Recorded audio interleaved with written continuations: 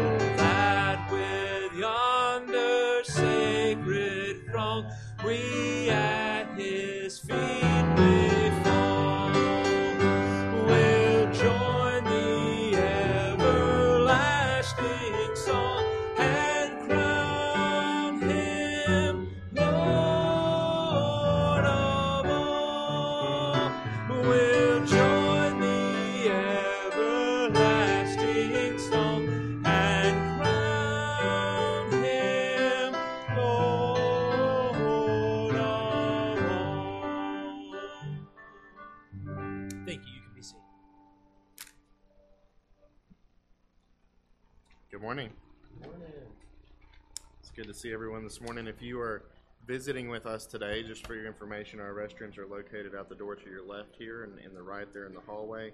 We also have a mother's lounge for moms, so if you need to change a baby or you need to step out and nurse a baby, you're welcome to do that. We do have the service going in there today if that's something that's useful to you.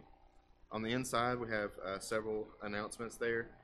This evening, we'll be having our preaching lab at 5 p.m., so for men that are interested in learning how to preach, we spend an hour there with you going through some books together and just having discussions about that, trying to train up some more guys for the future, and that's been very encouraging.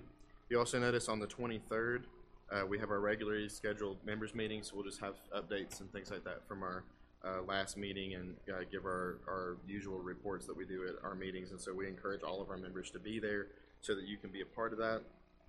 You also notice on Saturday the 29th at 9 a.m. we'll be doing a men's work day and cookout here at the church. So we have several projects, probably more than one day's worth of projects, but we'll try to get as much done as we can of just maintenance and just general things that need to be done, some spring cleaning and that kind of stuff. And so we want any able-bodied boy or man that wants to come and help with those is welcome to come. You don't have to be a church member to do that. We'll put you to work if you want to work. And then we'll be doing a cookout that afternoon and just having a good time together after we're done working. And then you'll also notice on Sunday the 30th, we're going to be having a meal after service, and we're doing that in appreciation of our cleaning team. If you don't know, each week when you come in, there's not little mice in the church that clean everything. There's volunteers that serve throughout the week and make sure that our facility is clean. And we do not have a custodian on staff that does this, but this is people that are giving their time and their energy to prepare the church building for us to be able to use, and they do an excellent job with that. And so we just want to take an opportunity to have a meal together, but also have a time during that meal as special recognition for them and their hard work and dedication that they have for that. And then you'll also notice on the 6th, beginning in June there, we'll have our prayer and hymn sing service, which is a great time. The last 2 months I've really enjoyed that. And also bring your kids, because they get to call out hymns and sing hymns, and they do a really good job with that and have a lot of fun with it. So that's a great opportunity to be there. Let's go to the Lord in prayer and we'll continue this morning.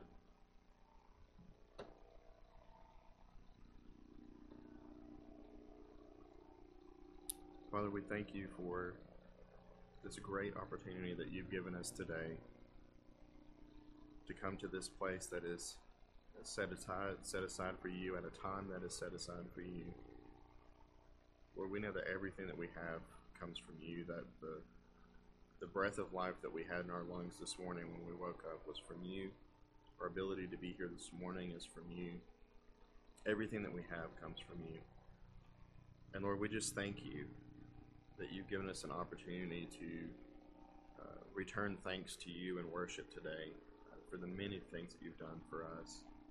Not even the most glorious work of Christ, which you're certainly worthy of worship for, but even the small things that we often take for granted, Lord, that today we can take an opportunity to sing your praises, to speak about you, to read your word and what it has to say to us, to give to your work, to come to your table, to fellowship with each other.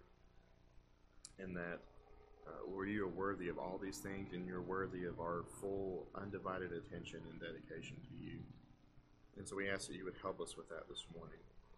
Lord, before we proceed any further, we want to confess that, Lord, there have been times this week where we have missed opportunities that you've given us, or we haven't thanked you for your blessings, and we have taken them for granted, and we ask that you would forgive us. We ask that whatever the distractions were from this past week, and there are many, that you would just clear those out of our minds. Help us to focus solely on you in the next hour, and give us supernatural ability to do that. We ask that, especially as your word comes to us today through our brother Chris, that you would speak to our hearts, that you would magnify your glory in our minds, that we would contemplate on your holiness and your awesomeness, and that it would inspire us to worship you even more.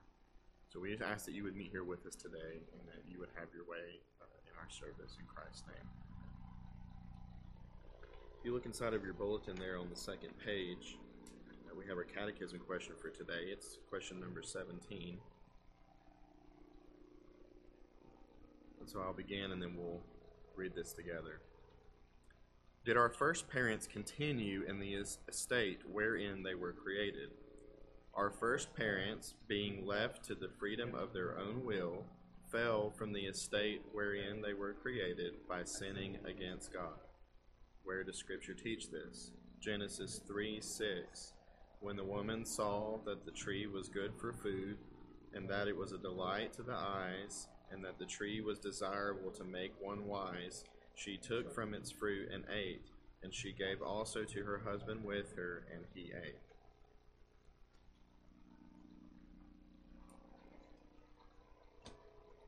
Let's stand again together. Hymn 134. Hymn 134, Jesus paid it all.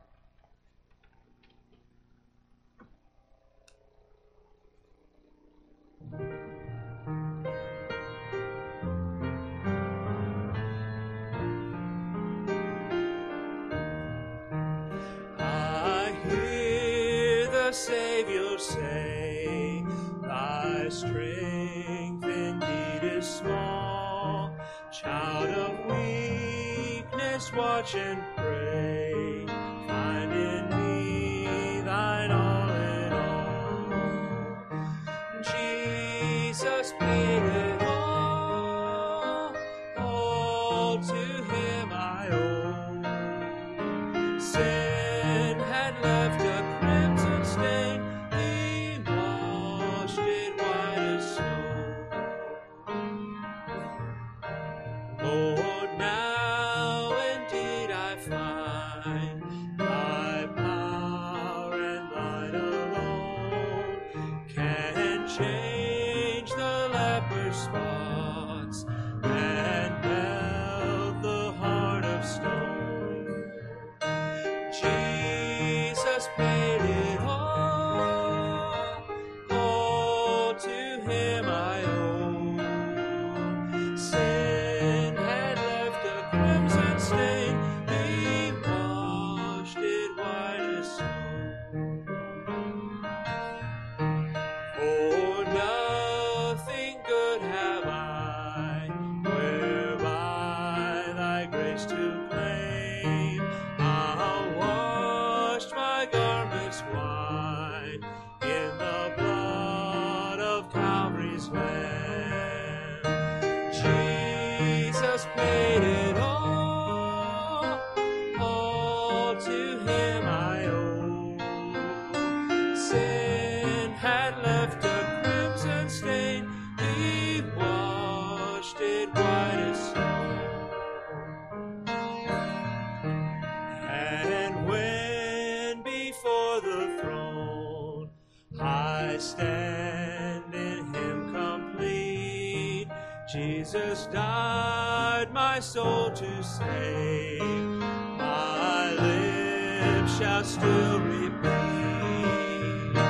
Jesus paid it all to him I owe. Sin had left a crimson stain, he washed it white as snow. Now let's turn together to hymn 411. Hymn 411, 'Tis So Sweet to Trust in Jesus.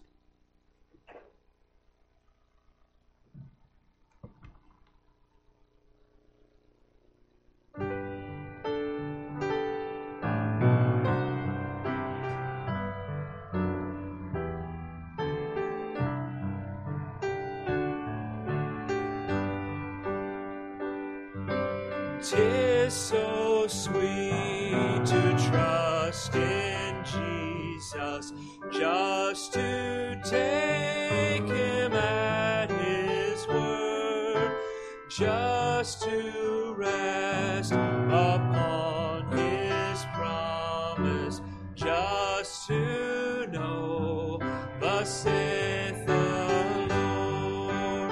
Jesus, Jesus, how I trust him, how I've proved him o'er and o'er. Jesus, Jesus, precious Jesus, oh, for grace to trust him more. Oh, how sweet to trust in Jesus, just to trust his cleansing blood, just in simple faith to plunge me 'neath the healing, cleansing flood.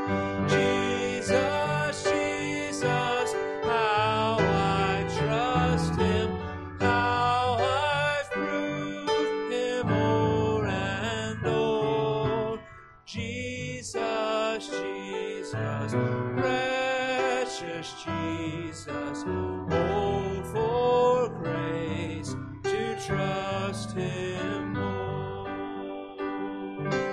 Yes, 'tis sweet to trust in Jesus, just from sin and self to cease, just from Jesus simply taking life and rest and joy and peace. Jesus, Jesus, how I trust him, how I've proved him o'er and o'er. Jesus, Jesus, precious Jesus, oh, for trust Him more. I'm so glad I've learned to trust Him. Precious Jesus, Savior, friend, and I know that He is with me, will be with me to the end. Jesus, Jesus, how I trust Him, how I've proved Him o'er and o'er. Jesus, Jesus, precious Jesus, oh, for grace to trust Him more.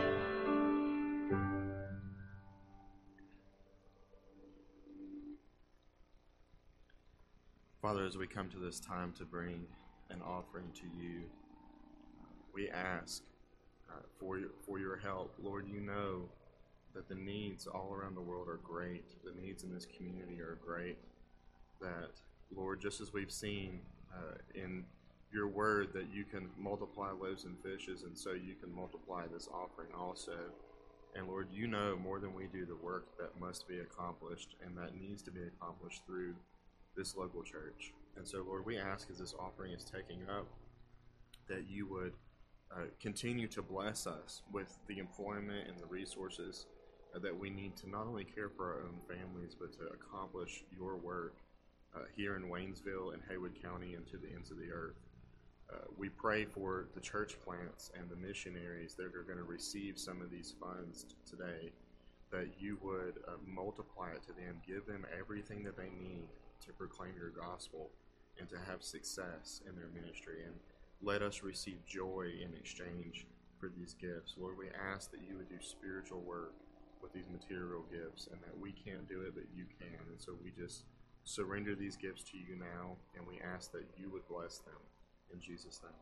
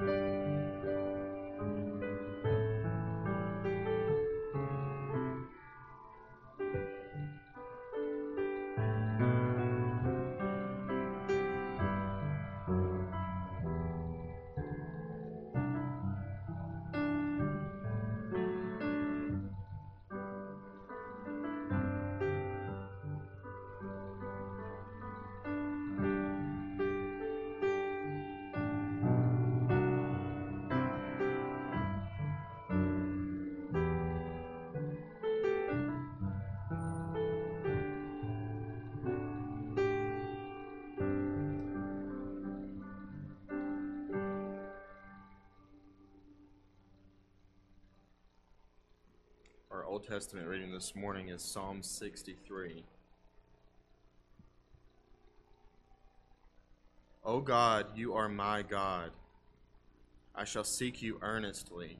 My soul thirsts for you. My flesh yearns for you, in a dry and weary land where there is no water. Thus I have seen you in the sanctuary, to see your power and your glory. Because your loving kindness is better than life, my lips will praise you.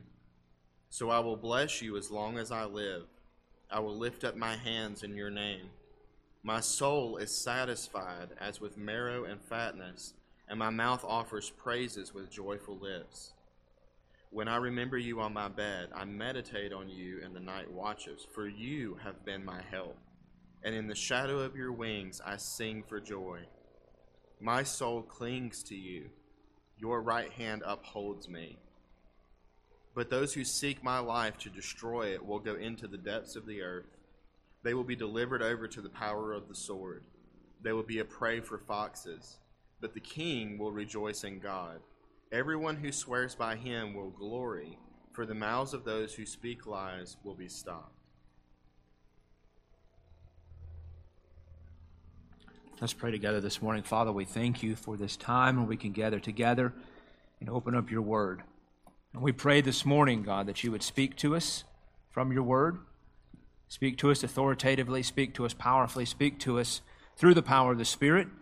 And Father, that we may be transformed in the innermost man. Lord, we confess this morning that as we come, we may be distracted by things of this past week. And Father, we pray for your help to push all those things aside, that this morning we can hear directly from your word. We pray that your word, as you promised, would do its perfect work in our hearts. We know that whenever the word is preached, it does not return again void. Father, some of us this morning need encouragement, some of us need strengthening, some of us need joy, some of us need just reminding of your goodness and your faithfulness. And Father, we know that as we leave today, that you will do that work in our heart. And we ask all these things in Jesus' mighty name. Amen. Matthew chapter 17 is where we're going to be this morning. Matthew chapter 17. Very interesting text this morning, one that perhaps you are familiar with, commonly entitled just The Transfiguration of Christ. This text is one that oftentimes is veiled in this allure of secrecy or unknown because it is such an unusual text. What exactly is happening here as Jesus is transfigured before his disciples? In fact, I was usually always read the sermon from a gentleman by the name of S. Lewis Johnson, who preached at Believers Chapel in Dallas, Texas for many years, a wonderful expositor of the Word. And in his sermon, he was talking about how he went back in his study of all of these different Reformed theologians and looked at their commentaries and at systematic theologies. He trying to figure out, what is the doctrine of the Transfiguration? And he said, I was astounded to find how many guys either just don't even cover that or a very small amount of information is given about what is happening in this text. Now, I'm not going to promise you this morning that as we walk away, we're going to have a complete doctrine of the Transfiguration established here in our time together this morning. You don't have the attention span, and I don't have the breath for us to be able to do that this morning. But I do want to take just a look at this text, and I was sharing with Pastor Ben a little earlier this morning about how much, even in my own study this week, I just learned about what's happening here and about how many profound things the Holy Spirit crammed into this one moment that really speaks not only of who Jesus is and what he was trying to teach his disciples, but I think really in a profound way, as we've seen God do so many times, where we are currently as a church and as a denomination speaks very perfectly to the issues at hand. So if you found your way there to Matthew chapter 17, let's stand together. We're going to read the first 13 verses. Matthew chapter 17, starting with verse 1. And the scripture says, 6 days later, Jesus took with him Peter and James and John his brother, and led them up on a high mountain by themselves. And he was transfigured before them, and his face shone like the sun, and his garments became as white as light. And behold, Moses and Elijah appeared to them, talking with him. And Peter said to Jesus, Lord, it is good for us to be here. If you wish, I will make 3 tabernacles here, one for you, and one for Moses, and one for Elijah. And while he was still speaking, a bright cloud overshadowed them, and behold, a voice out of the cloud said, This is my beloved Son, with whom I am well pleased. Listen to him. And when the disciples heard this, they fell face down to the ground and were terrified. And Jesus came to them and touched them and said, Get up and do not be afraid. And lifting up their eyes, they saw no one except Jesus himself alone. As they were coming down from the mountain, Jesus commanded them, saying, Tell the vision to no one until the Son of Man has risen from the dead. And his disciples asked him, Why then do the scribes say that Elijah must come first? He answered and said, Elijah is coming and will restore all things. But I say to you that Elijah already came. And they did not recognize him and did to him whatever they wished. So also the Son of Man is going to suffer at their hands. And then the disciples understood that he had spoken to them about John the Baptist. You can be seated. So we find here a very similar story as we found in many places in the Scripture of a mountaintop experience. We see this with Moses as he goes up to Mount Sinai to receive the law from God. We find this with Elijah and the false prophets on Mount Carmel. We found it also with Elijah on Mount Sinai as well. And then when Satan took Jesus to a very high mountain, we find this interesting parallel all throughout the Scriptures of going up to this high place to meet with God or to have this experience with God. And it's it's still why today when people talk about an encounter in their life, they call it a mountaintop experience. The reason that is so is because we find these mountaintop experiences inside of the Scripture. But the first thing that I want you to notice in this text this morning is a time of preparation. A time of preparation. Now, there's preparation happening on both ends of the spectrum here. There's preparation happening in the life of Jesus, and there's preparation happening in the life of these three disciples. So the first thing we want to look at before we talk about this time of preparation is just a little background of what's happening. So Matthew tells us here that this was 6 days later. Well, 6 days later from what?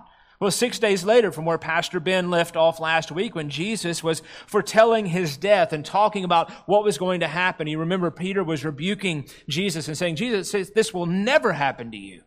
And then Jesus goes and says, listen, if anyone wishes to come after me, he must deny himself, take up his cross, and follow after me. And you remember that promise that he gives there at the end. He says, the Son of Man is going to come in the glory of his Father. And there are some of you who will not taste death until they see the Son of Man coming in his kingdom.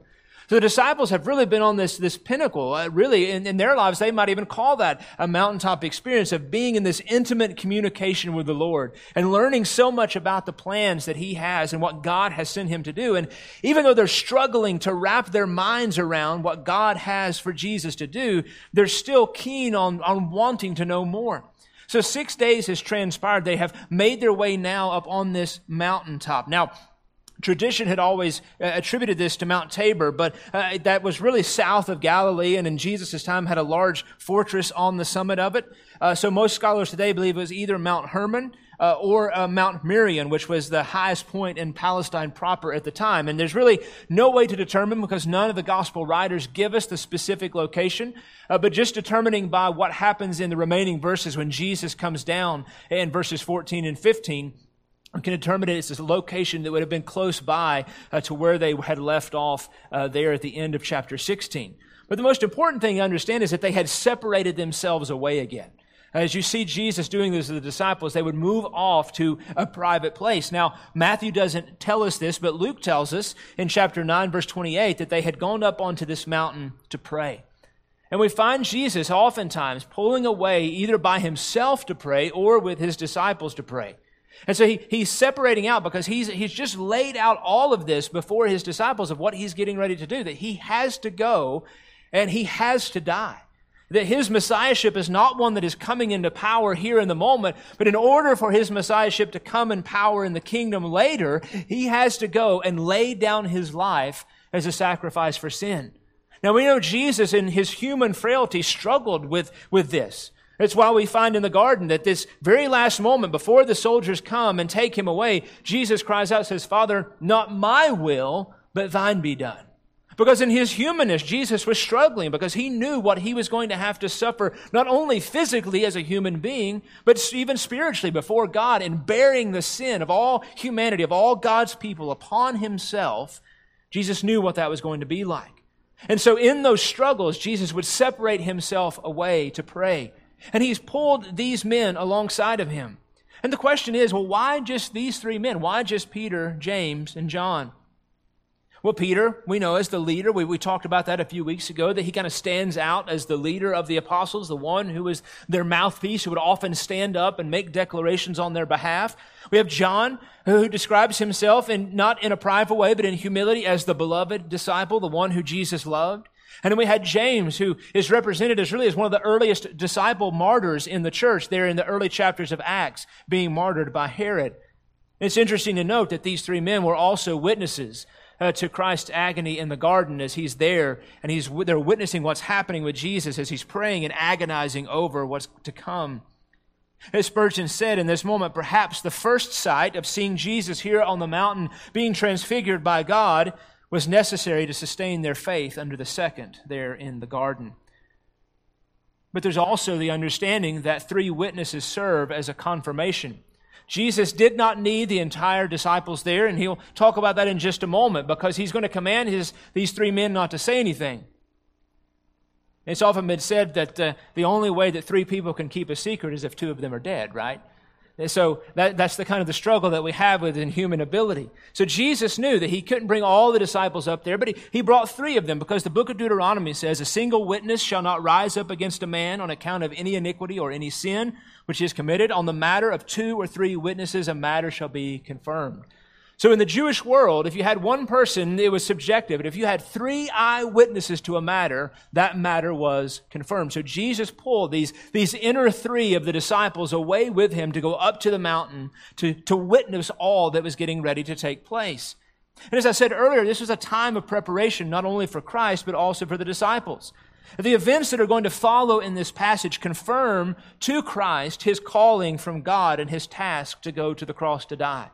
Now, it's not that Jesus in his divinity didn't understand, but even in his humanity, Jesus struggled the same way that we do with emotions, with doubt and uncertainty. And so in this moment, God is confirming through this physical manifestation, through this appearance that happens, that yes, I have sent you, I have called you, this is the task that is at hand for you, this is what you must go and do. But it was also to confirm to the disciples the truth that they had already confessed about Christ. Remember what Peter said, you are the Christ, the Son of the living God. He had confessed that with his mouth, but now God was going to confirm that to Peter in this very powerful way that, yes, Peter, what you have said, what the other disciples have said, what you believe is really true.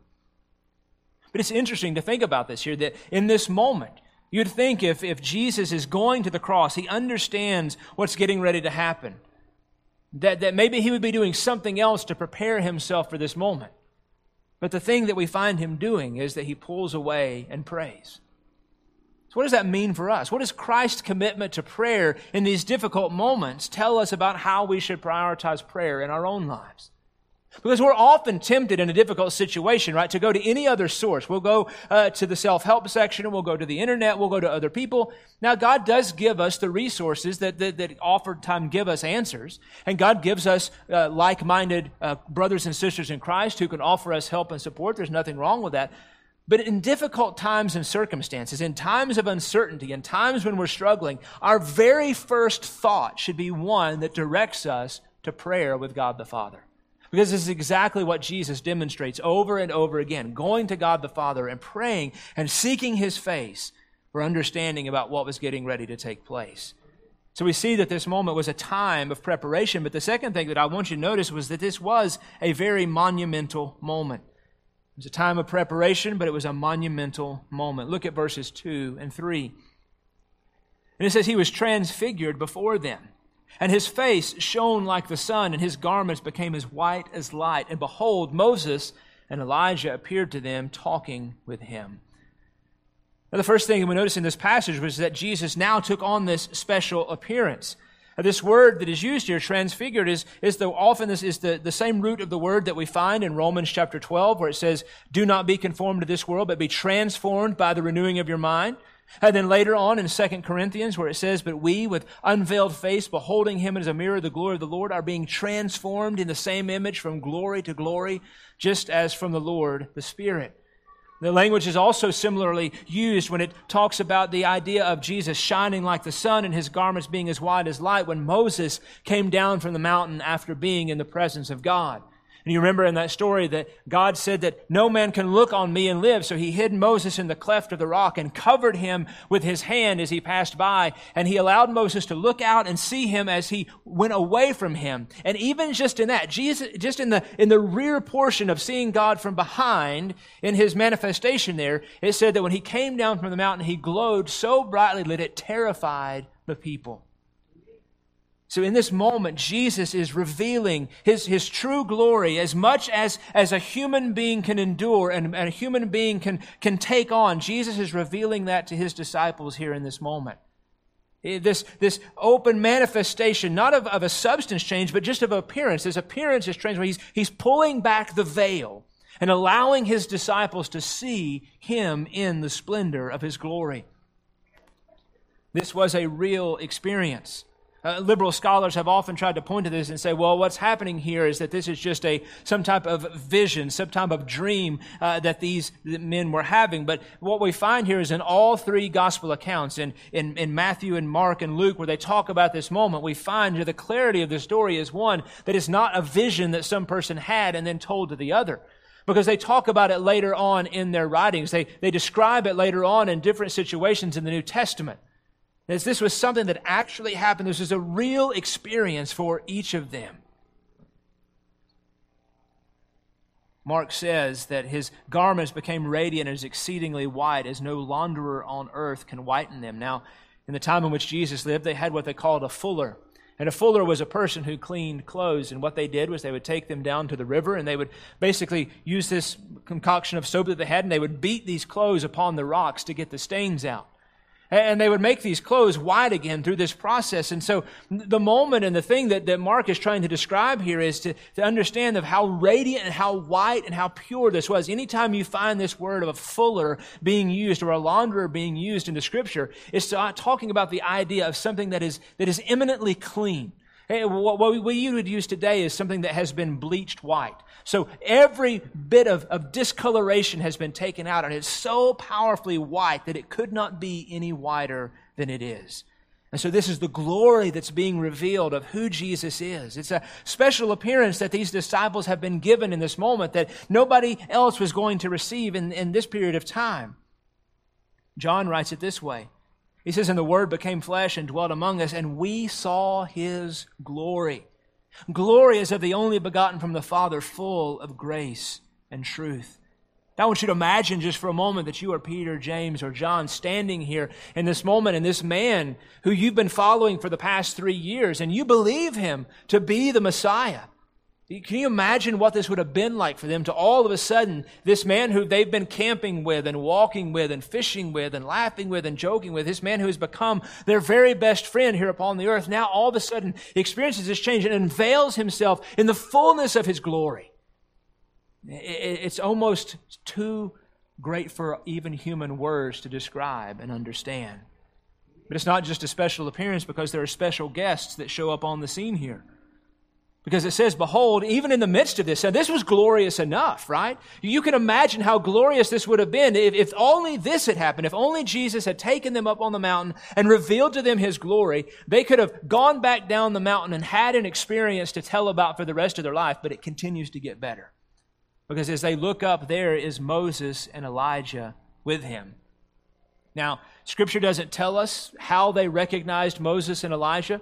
Maybe it was just so obvious that there was no doubting who these two men were. Maybe it was just based upon the understanding of they knew that these two men stood apart in prophecy and in the law of the Old Testament. But this is what we find here in this moment. Why are Moses and Elijah? Why these two men? Why not Abraham? Why not one of the other prophets? What we find here is that Moses represented to the Jews the law of God. His name was synonymous with the Old Covenant. And in fact, oftentimes the Old Testament law was called the law of Moses. So here's Moses as a representative of the law of God in the Old Testament. Moses, raised in Pharaoh's house, and he was exiled out to Midian, then returned to Egypt to lead God's people out of bondage, and all the different miracles that happened on Moses' behalf with God's power throughout the plagues, and then kind of culminating in the parting of the Red Sea. There was no denying the power of God in Moses' life. There was no denying that God had chosen Moses as His special called man. So Moses here is representing the Old Testament law. And then you have Elijah. And Elijah represented to the Jews all of the prophets. If you had to think about one person to represent all the prophets of the Old Testament, it would have been Elijah.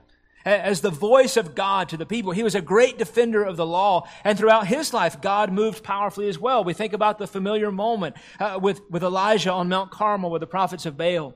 Remember when the prophets there, and they were going to gather up and they put their sacrifices there, and he said, okay, we'll continue to cry out. And they cried out and they cried out and nothing happened. And then he built the altar there. They poured water on it and poured water on it. And then the power of God fell and consumed the sacrifice, proving again, as it was in Moses, that he was God's man for the occasion. So why are Moses and Elijah here? Why this representation of the Old Testament law and this representation of the Old Testament prophets? They are here to demonstrate not only to the disciples, but to us as well, that Christ is the perfect fulfillment of the law and the perfect fulfillment of all the prophets had told. Everything that Jesus taught and represented was the complete culmination and fulfillment of everything that Moses and Elijah had taught. They're here in this moment to demonstrate this profound idea, that Jesus as the Messiah had perfectly accomplished everything that Moses had proclaimed and that the prophets had proclaimed.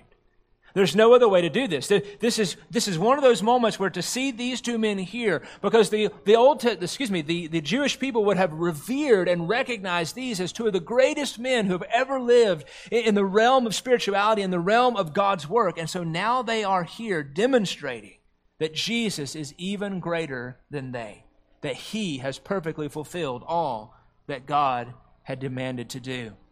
Now we notice here that there's a special conversation. You have a special appearance, a special guest, and now a special conversation. Because notice there it says that Moses and Elijah appeared to them talking with him. Now, Matthew doesn't give us the description of what they were talking about, but thankfully Luke does. In Luke chapter 9, verse 31, it says, who appearing in glory were speaking of His departure, which He was about to accomplish at Jerusalem. Now that word departure, interestingly enough, actually is the same word for Exodus that we talk about when we talk about Moses leading the children out of Egypt, this Exodus out of Egypt. Now listen to this. This is really interesting to think about, is that as Moses led His people out of bondage into the promised land, so Jesus is going to lead His people out of sin and death and into the promises of God. So His departure is not just the departure of going to Jerusalem, but His departure is talking about leading His people, this exodus out of the curse of sin and death into the promises of forgiveness and grace that are found in Jesus Christ. Now, the third thing I want you to notice, there's a time of preparation and a monumental moment here, but there's also a foolish endeavor.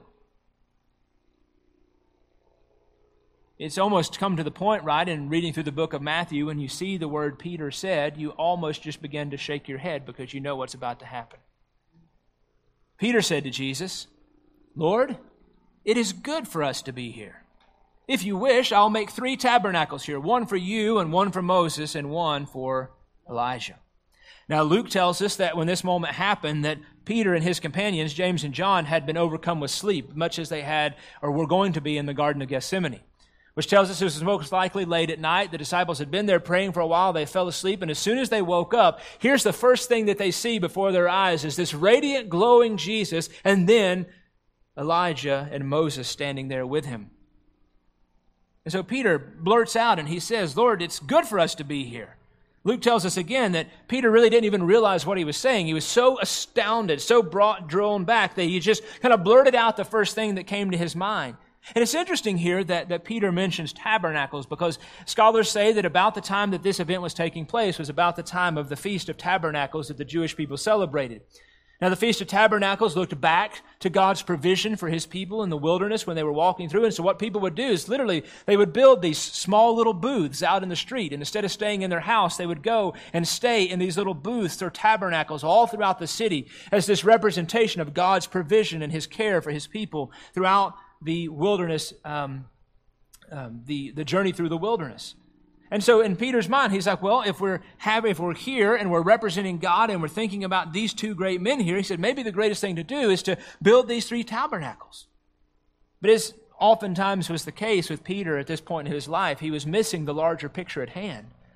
This moment wasn't about celebrating Moses and Elijah. This moment wasn't about trying to make this encounter last for a long time. I mean, Peter, in this moment, he wanted to preserve what was happening, right? That's the reason you build a tabernacle. That's the reason you build a place to dwell in, is because you want things to stay the same. Peter, in a sense, was saying, well, Lord, there's no need for you to go die now, right? Because Moses and Elijah are here. Let's just camp right here and have a tent meeting for the rest of eternity. They're here. Let's just bask in the presence of your glory and in this splendor.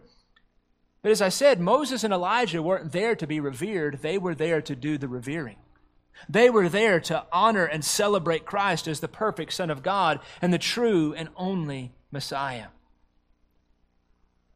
So it was a foolish endeavor. And it wasn't, in fact, sinful what Peter had said, but it was just foolish, right? Because he was missing the picture. Jesus here in all this was trying to demonstrate God was showing through this encounter that he had set Jesus apart as the Son of God, set Jesus apart as the Messiah.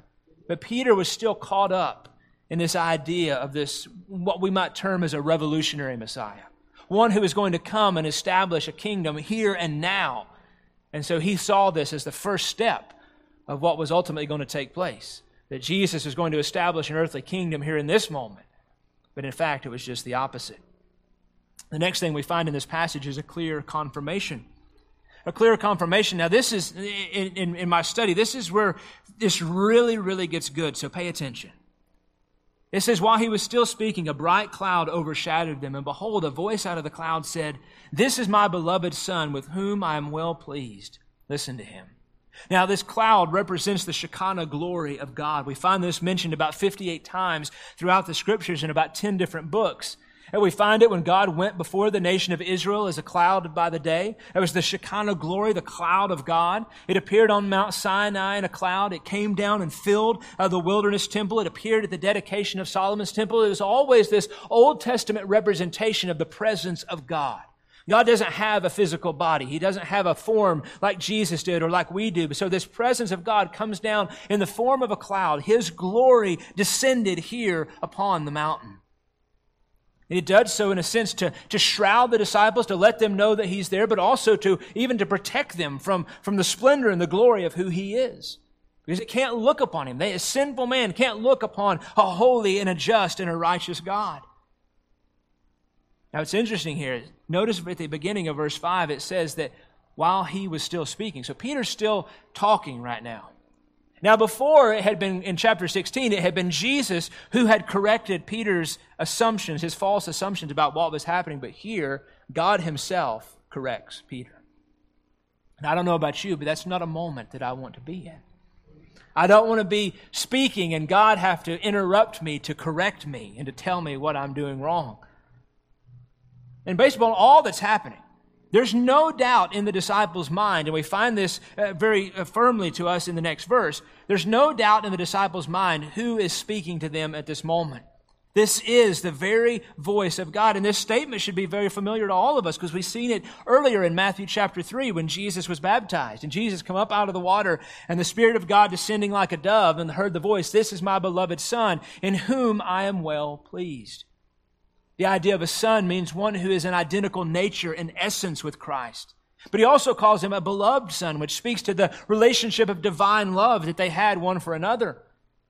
And God says in all of this that He is well pleased, which means at the beginning of His ministry, God says, "This is my Son, one who's identical in nature with me, one whom I love, one with whom I am well pleased." And now, almost to the culmination of the end of His ministry, after He has healed the sick and raised the dead and preached the gospel and preached the truth and rebuked the Pharisees, God says again, "This is my beloved Son, in whom I am well pleased."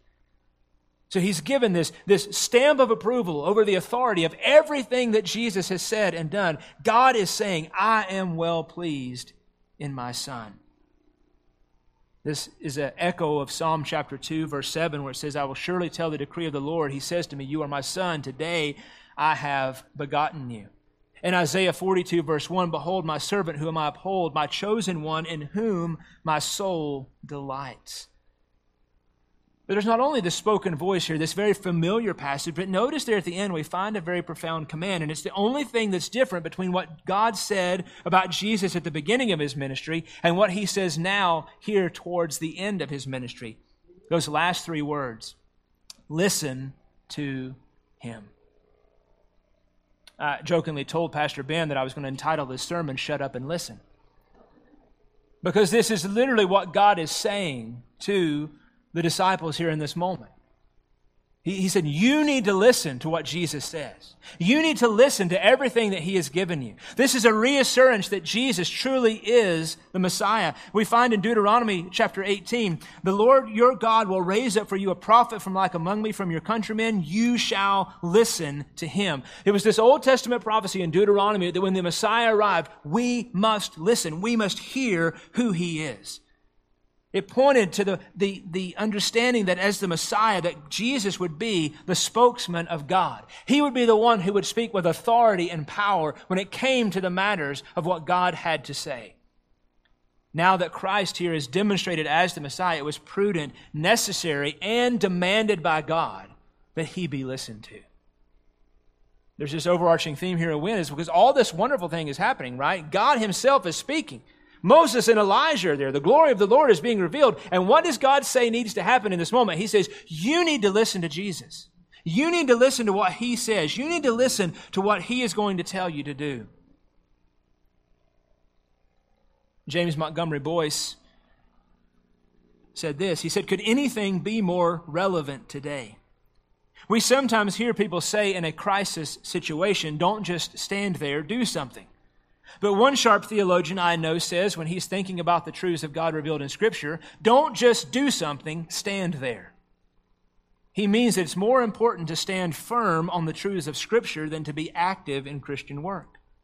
Similarly, we might say, as we work at trying to understand what God said to Peter, don't just say something, which is what Peter was doing, listen to Jesus. Spurgeon followed this up by saying, it is better to hear the Son of God than to see saints or build tabernacles.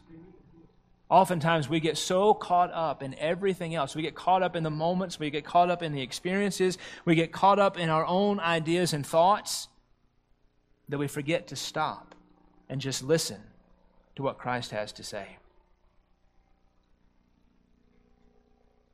It's interesting because Peter, in his account of this story in 1 Peter, says this, for we did not follow cleverly devised tales when we made known to you the power and coming of our Lord Jesus Christ, but we were eyewitnesses of His majesty. For when He received honor and glory from God the Father, such an utterance as was made to Him by His majestic glory, this is my beloved Son in whom I am well pleased, and we ourselves heard this utterance made from heaven, and we were with Him on the holy mountain. God is saying that we need to hear Christ above all and reverence Him above everything. This is not a suggestion from God, because God doesn't offer suggestions. God offers commands. And in this moment, enveloped in this cloud, they hear the very voice of God speaking, and He says, listen to Him. Next thing I want you to notice in this passage in verses 6 and 8 is a compassionate Savior. Now, obviously, as the Spirit of God descends upon them and this cloud envelops around them, this Shekinah glory of God, the only natural response is for the disciples to fall upon their face. And it's exactly what we see happening here. When the disciples heard this, they fell face down to the ground and were terrified. And Jesus came to them and touched them and said, get up and do not be afraid. And lifting up their eyes, they saw no one except Jesus Himself alone. We see sinful men before a holy God. And this is the only right response when we're confronted with the holiness and the glory and the splendor of who God is. In fact, one commentator said God intended that the disciples should be struck with this terror in order to impress more fully on their hearts the memory of this vision. God is perfect and holy and just. And every time, this is kind of where it flies into the face of what we see oftentimes charismatics teaching about being slain in the Spirit or falling out in the Spirit. This understanding of this kind of joy, of laughter and things like that you see being propagated on television. Anytime in the Scripture we find someone coming face to face before a holy God, even if they are a righteous person and one who's confessed Christ, they fall on their face forward, not backwards, forward in fear and reverence before God. They're confronted. Even Isaiah, what did he say? Woe is me, for I am a man of unclean lips, and I dwell among a people of unclean lips. So before the holiness of God, they fall down. They're terrified. They're like, what can we even do in this moment? How can we even get up? How can we even look up? They're laying down on the ground. But think about today how people respond towards who God is. People so flippantly talk about God and reference God in such casual and cavalier ways. The reverence and the fear of God that we find in the New Testament and the fact that we really have found throughout the course of most of Christian history is gone Because we have dumbed God down. We've taken Him off the throne in a metaphorical sense, not that we can really take Him off the throne, but we've taken God off the throne and brought Him down on a common level with us. To make a God that is suitable to our understanding and our abilities, right? We want a God who feels the same way that we feel. We want a God who thinks the same way that we think. That's what the world wants. Brothers and sisters, I don't want a God who identifies with me in the sense of dumbed down as I am. Jesus identifies with us with our feelings, but I want a God who is majestic and holy and righteous, who sits on His throne of glory, ruling and reigning. I want a God who has a standard of righteousness and holiness. I want a God who is exalted above all things. I don't want a God who looks like me, because I know who I am. I know the things in my heart. I know the things that I struggle with. So I want a God who I fall down before and worship, not because I'm afraid of being crushed, but just because of the reverence of who He is, because of the glory of who He is. We see sinful men before a holy God. This should be our response. This should be the response of every person who comes in their sinful condition to the knowledge of who God is, of how great and holy He is and how sinful they are. It's the reason I've always struggled when I would go to camp meetings and youth revivals, and at the end of the sermon, somebody would give an altar call, and you'd have people, casually skipping down with a rope skip and a jump all the way down to the altar, just laughing and being so joyous the whole way there. That's not what conviction looks like. Conviction over sin is when we are broken over what God has done for us. That He has forgiven us even though we were guilty. That Christ has come to die and we deserve hell and death, but God has made a way for us to be forgiven. But we also see sinful men before a holy Messiah. Because it says that Jesus comes to them and touched them and says, "Get up, do not be afraid." Jesus comes to them, and in fact, the early church father Jerome says Jesus came and touched them because they were lying down and could not rise. He mercifully came up and touched them so that through His touch He might put to flight their fear and strengthen their weakened limbs. And He said, "Rise and do not be afraid.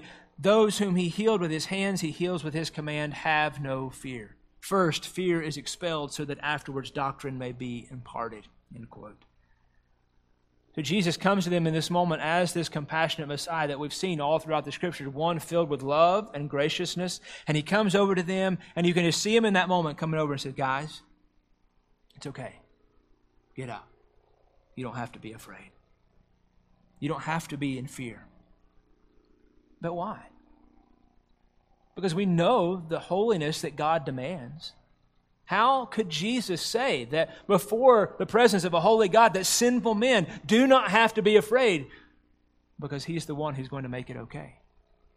He's the one who's going to make a difference so that sinful men can be okay before a holy God. So that sinful men can be filled with joy and get up and stand before a holy God because of what He is going to do. Now, there's an interesting thing at the last part of that verse, because notice what it says. It says, "And lifting up their eyes, they saw no one except Jesus Himself alone." Moses had been there. Elijah had been there. The presence of God had been there. And after all this is over, the last thing that they hear God the Father speak to them is, "Listen to Him." And they fall down on their face, and when they look up, the only thing that's left there is not the cloud, it's not the glory, it's not the splendor, but Jesus Himself. Because Jesus is all they needed. They didn't need to look to Moses and the prophets and revere them anymore as holy or elevated above Jesus. Jesus now was the only one who was there, and He was the only one that they needed to listen to. Jesus was the only one who was going to provide for them a way out, the only one who was going to provide a sacrifice for their sin. So this is just again confirming Jesus as the only Messiah. As we wrap up here, I want you to notice the next thing, an unusual demand. Very quickly, Jesus tells them as they were coming down the mountain, "Tell this vision to no one until the Son of Man has risen from the dead." Now think about how difficult this would be, because this no one included not even the other disciples. As Peter, James, and John came off the mountain and they've experienced this wonderful moment of seeing Jesus' glory revealed and seeing Moses and Elijah and seeing the presence of God, when they came down, they couldn't tell the other 9 disciples. They couldn't tell anybody else. And why? Well, because the disciples themselves were not prepared for the full understanding of this. If Peter, James, and John had come down and told the other disciples because of the misconception they had about what the Messiah would look like and how he would put himself into power, they would have been tempted to view that as this moment, okay, Jesus is establishing an earthly kingdom. Jesus knew that if the disciples knew, then everyone else would know. The story would begin to spread, and Jesus had already had to remove himself from several occasions because they wanted to establish him as a king. So Jesus says, you keep this to yourself. I've brought the three of you here to confirm this as a witness that this actually happened. And once I go to the cross, once I have died and I've risen from the dead, then you can tell this to whoever you want. Because this will confirm that even before I went to the cross, that God had confirmed this ministry. The last thing I want you to notice here is a sure sign. Verses 10 through 13. And his disciples asked him, why then do the scribes say that Elijah must come first? And he answered and said, Elijah is coming and will restore all things, but I say to you that Elijah already came. And they did not recognize him, but did to him whatever they wished, so also the Son of Man is going to suffer at their hands. Then the disciples understood that he had spoken to them about John the Baptist. The disciples had a struggle here. They had obviously just seen Elijah there with Jesus, and it caused them to think back about what they had grown up and heard. The prophecies from Malachi. Malachi chapter 3 said, behold, I'm going to send my messenger, and he will clear the way before me, and the Lord whom you seek will suddenly come to his temple. And the messenger of the covenant in whom you delight, behold, he is coming, says the Lord of hosts. And then Malachi chapter 4, behold, I'm going to send you Elijah, the prophet before the coming of the great and terrible day of the Lord, and he will restore the hearts of fathers to their children, and the hearts of children to their fathers, so that I will not come and smite the land with a curse. So tradition had taught from the Scriptures that Elijah had to come as the forerunner of Jesus Christ. Now, James Boyce pointed out that there's two reasons that the disciples could have struggled here. One was chronological and the other was theological. Chronologically, their struggle would be that, Jesus, if you were the Messiah, where's Elijah? We know he was here in this moment, but why hasn't he already come? If you were the Messiah, shouldn't he have come first? There was this struggle of chronology here. But then it was also a theological question, because the Malachi chapter 4 said that when Elijah arrived, he would restore all things. And so if this were the case, if Elijah were coming and he would restore all things before the arrival of Messiah, why would Jesus have to die? If Elijah was coming and would bring all people into a right relationship with God by restoring all things, then why would there be any need for Christ to go to the cross? But Jesus helps him to understand that, yes, this prophecy is true. That Elijah had come, but he had come in the person and the ministry of John the Baptist. Because what had happened was the disciples were misunderstanding this prophecy.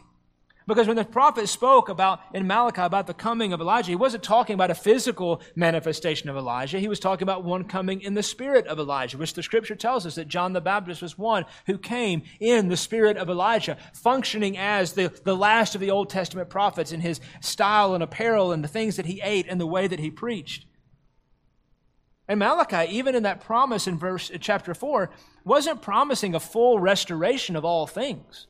This had been a misinterpretation by the scribes and the Pharisees. So they were looking for this perfect messianic age to come before the arrival of Messiah. But Malachi said that he would restore the hearts of fathers to their children, the hearts of children to their fathers. He said, so that I will not come and smite the land with a curse. So there's this obvious distinction there that if that didn't happen, if people didn't respond accordingly to the one who comes in the spirit of Elijah, that God would have to respond in judgment.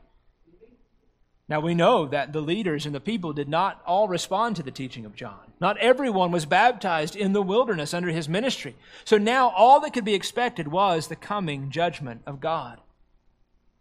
So he says Elijah has already come, and they did not recognize him, John the Baptist, and they did to him whatever they wished. They treated him in such a way. And Jesus says, so also the Son of Man is going to suffer at their hands. If they treated the one who came in the spirit of Elijah, if they treated the one who had been prophesied long ago in such a way, how could they expect the Son of Man to be treated any differently?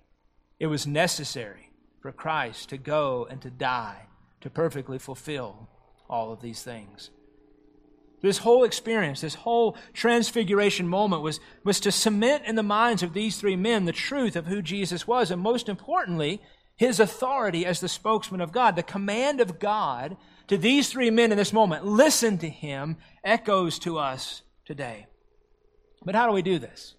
How do we listen to God, right? Because there are those out there today who would tell us that we can sit at home and listen to God and He will speak to us in some type of audible or inaudible voice. There are those who say that God is still speaking today, right? That there are people who are still modern day prophets who speak with the authority and the voice of the Lord. Or do we just maybe wait for a mountaintop experience? Maybe we should go up on top of Mount Pisgah over there beside the TV tower and build some tabernacles and wait for the Spirit of God to descend with Moses and Elijah. But brothers and sisters, thankfully God has given us something better. Listen to the words of Peter. I already read to you the earlier part of that passage where Peter described everything that happened on that day. He described the glory of Jesus. He described the glory of Moses and Elijah. He described the cloud coming down and everything that happened. Now you think about it, this is a moment above any other moment, but listen to what Peter says. In spite of all that, and in light of everything that happened, he says, so we have the prophetic word made more sure, to which you do well to pay attention as a lamp shining in a dark place until the day dawns and the morning star rises in your hearts. But know that, first of all, that no prophecy of Scripture is a matter of one's own interpretation. For no prophecy was ever made by an act of human will, but men moved by the Holy Spirit spoke from God. Peter's experience alongside James and John was one that was unforgettable and incredible to be sure. But he says that there is something more sure, more certain, better than even that experience. And that's the Word of God. So if we want to hear from God, we don't have to wait for a mountaintop experience. We don't have to wait for Moses and Elijah to show up in our backyard. We don't have to wait for a fresh word from heaven because the Scripture tells us there is no more fresh word than what God has given us inside this book. And Peter goes on to say that this is not a matter of one's own interpretation. It's a matter of what God has said. Because this is the danger that we find in our day and time, is because we want to read our experiences or our worldview into the Scripture and interpret it that way. But my experience has no bearing on what the Word of God means. My worldview has no experience on what the Word of God means. What the Word of God means is what the Word of God means. We find so many people appealing to their experiences and justifying it. I want to read James Boyce again, and this is writing probably almost 40 years ago. And he says, we have nothing that is more poignant to the time in which we live. He says, because we hear people justifying all types of unbiblical teaching or behavior by words such as, God told me this is all right, or I feel at peace with what I am doing. He says, but here is Peter, a prominent apostle of the Lord, a man who had a visual experience of Christ's transfiguration as well as hearing an audible voice of God from heaven, experiences confirmed as true by the other apostles who were with him at the time, speaking of God's revelation in the Bible as being more certain even than his exceptional experience. He does it to remind us that we must evaluate our experiences by the Bible's teaching rather than the other way around. Some 40 years later, we find ourselves fighting the same battle in the time in which we live, even inside of our own convention. Just last week, a well-known Southern Baptist church out in California ordained several women as pastors inside the church in disagreement with the Baptist faith and message. And so there's been this big debate amongst leaders inside the SBC, some who said, listen, this is wrong. Scripture very clearly limits the office of pastor inside the church to men. But then you have others who are saying, well, in my experience, I feel, God loves everybody. But what we find here is the exact thing that Peter is warning against. The exact thing that God is warning against, because he says, listen to him. Listen to what Christ has said through the Word, because it doesn't matter what culture says. Culture is going to say that anybody who wants to be a pastor can be the pastor if they really feel in their hearts that they want to be a pastor. I don't deny that there might be people who aspire to the role of pastor who really, really want to be a pastor in their hearts. But the Scripture is very clear that women cannot be in the position of a pastor in the authority of a church. In the same regard, there are some men who cannot be in the position of pastor because they don't meet the scriptural qualifications. So we're not saying that it's about the gender of so much of just a worldly standard. We're saying this is what God has said to us. But it also comes into play when we talk about social justice issues. Because there's so many people that want to read all of these things through the current lens of things that are happening and try to read those things into the Scripture and make the Scripture mean something that it doesn't. The Scripture says that God has died for every person. Not in the sense of every person, but in the sense of every type of person. No matter where they're from, no matter what color their skin is, no matter what socioeconomic background they have, God has died for all kinds of people. But people want to read it in and may say that, well, we want to lean this one way or the other, or to make special exemptions here or there, exceptions here or there. So the question that we have to ask when we come to the end of this, because we find this same thing happening, people saying and justifying all of this by saying, well, I feel like this is okay. I feel like this is all right. I feel like God has told me that it's okay for me to do this. I've heard people use that exact terminology. But the question is what did Jesus say?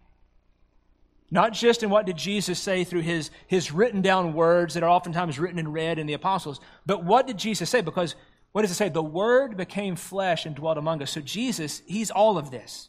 This is His Word. From Genesis all the way to Revelation, this is the Word of God to us as His people. So we say, what does Jesus say? What does God say? It's not just what He's recorded as saying in the apostles, but what did He say throughout the entirety of this book? And then the question we have to ask ourselves is, are we listening? Are we listening to Jesus? Are we obeying Him? And if not, who are you listening to? Are you listening to your experiences? Are your experiences or your worldview shaping your thought about the Word? Or are you allowing the Word to shape your experiences? Are you allowing the Word to shape your worldview? This always has to come first. God was speaking and showing Peter, James, and John, this is my Son. I have set Him apart as the Messiah. I've called Him. You can trust Him. But most of all, you can listen to Him. And you should listen to Him, because He will guide us in all things. Let's pray together this morning. Father, we thank You for this time. Thank You for Your Word. Lord, what a challenge I know from my own heart this has been. And Father, as You always do, perfectly lined up with many things that are happening around us, just to remind us, God, of the truth of Your Word and the truth of who Christ is, that we have to hear Him above all things. We can have powerful experiences, as Peter, James, and John did upon the mountain. We can have, Father, just feelings in our heart that seem overwhelming. But Lord, if they contradict with Your Word, we must put them in subjection to Your Word. We must listen to what Jesus has said to us. Father, help us to do that. In a world that is filled with subjectiveness, in a world that is filled with people who want to create a God in their own image, Lord, help us to trust You and to know You as truth, and to listen to what You have said and to do it. And we ask all these things in Jesus' mighty name.